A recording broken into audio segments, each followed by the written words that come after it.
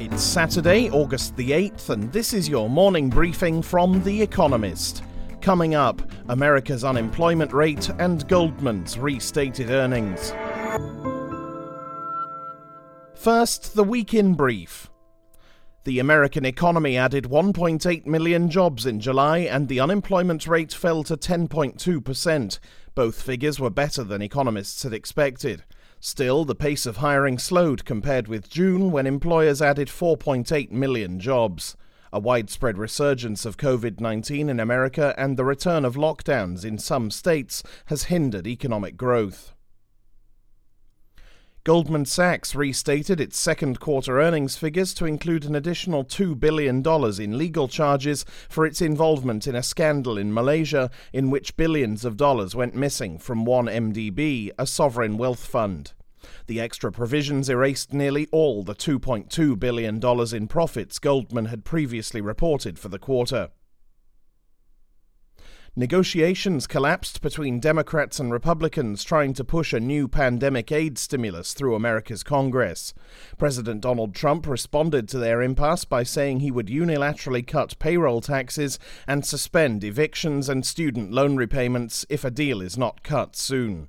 Such measures might prove popular, even if the president lacks the authority to order them. America escalated its feud with China, turning from TikTok to Hong Kong. The Treasury placed financial sanctions against Carrie Lam, the chief executive of the territory, and 10 other officials.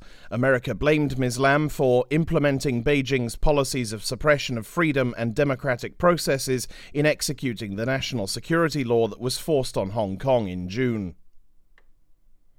An Air India aircraft with 190 people on board crashed in the South Indian state of Kerala. At least 17 people died, including the pilot. After landing at Kozhikode's airport in heavy monsoon rains, it skidded off a runway and broke in two. It had departed from Dubai. Most passengers were migrant workers who had been stranded in the Gulf. British Airways announced plans to proceed with more layoffs after 6,000 of its employees applied for voluntary redundancy.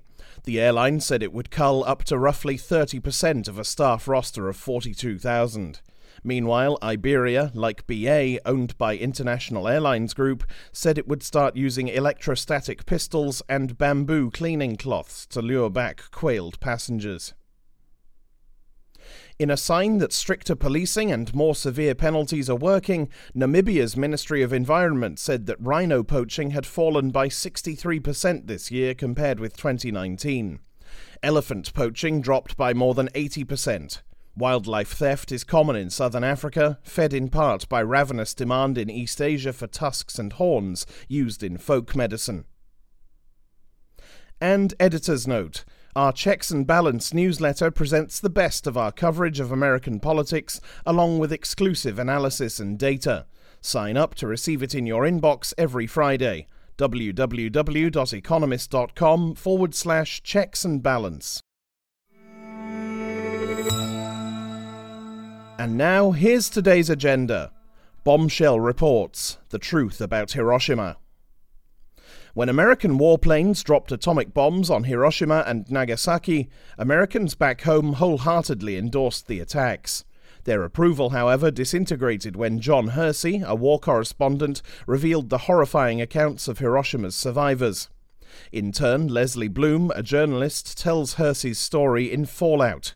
Published this past week, 75 years after the bombings, Ms. Bloom's book details Hersey's mission to alert the world of the blast's lasting effects, namely radiation poisoning.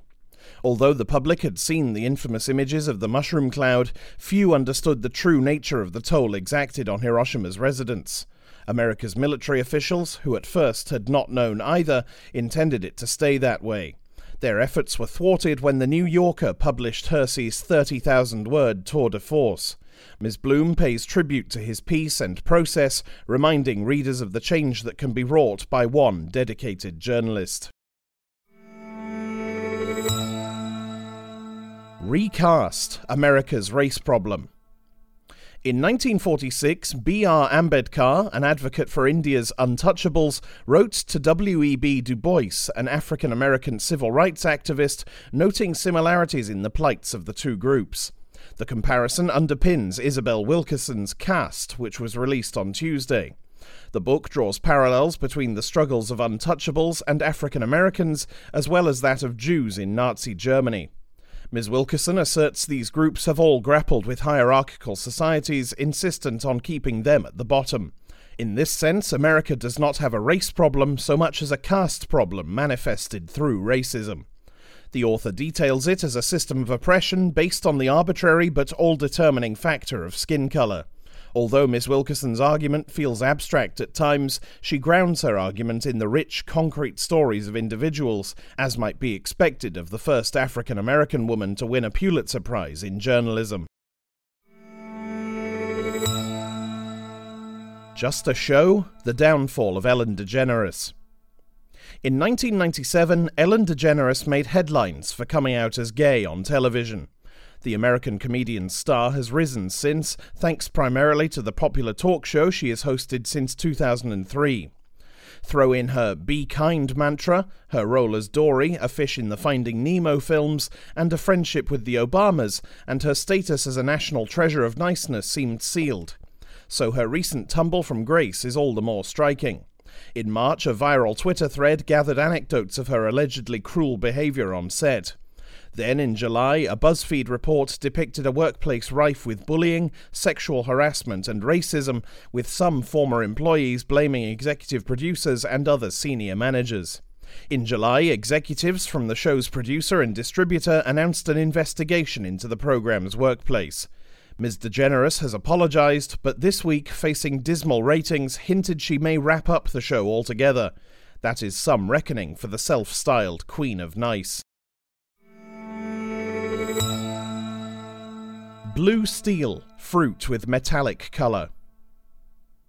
Name a blue animal. If you managed to think of one, chances are it was a bird. A dearth of naturally occurring blue pigments makes blue rare in nature, but there is a way around pigment. It is called structural colour, and it creates hues by reflecting light within complex shapes. It is common among birds and insects, think of the iridescence of a peacock's tail or a butterfly's wings, but rare in the plant kingdom. New research in current biology describes for the first time how a plant has built structural colour from fat. Viburnum tinus is a Mediterranean shrub, popular in gardens for its metallic blue fruit. Scientists used electron microscopy to peer into the layers of lipid droplets in the fruit's skin. They believe that its dazzling sheen functions as a signal to birds of the nutritious fats within. Gorging robins and blackcaps dutifully disperse the seeds, and viburnum proliferates to brighten up another garden. Flat out land speed racing. Daredevils have raced souped-up vehicles across the Bonneville Salt Flats in Utah for over a century. The pursuit of land speed records is so addictive that it has been dubbed Salt Fever. Today begins the annual Speed Week, when hundreds of drivers will take their cars, trucks and motorbikes onto the dried lake bed in search of new records. Whereas other motorsports have banned fans from grandstands for fear of spreading COVID-19, spectators should have no trouble keeping a safe distance apart on the 40 square miles of desolate plain. They will not see Bonneville's all-time record of 622 miles per hour, 1,001 kilometers per hour, set by a rocket-powered car in 1970 surpassed this year, but the team behind a Tesla-powered electric dragster is hoping to beat the 213 miles per hour record in its class, using only solar power to charge its batteries. Even in a world without fossil fuels, racers will undoubtedly still succumb to salt fever.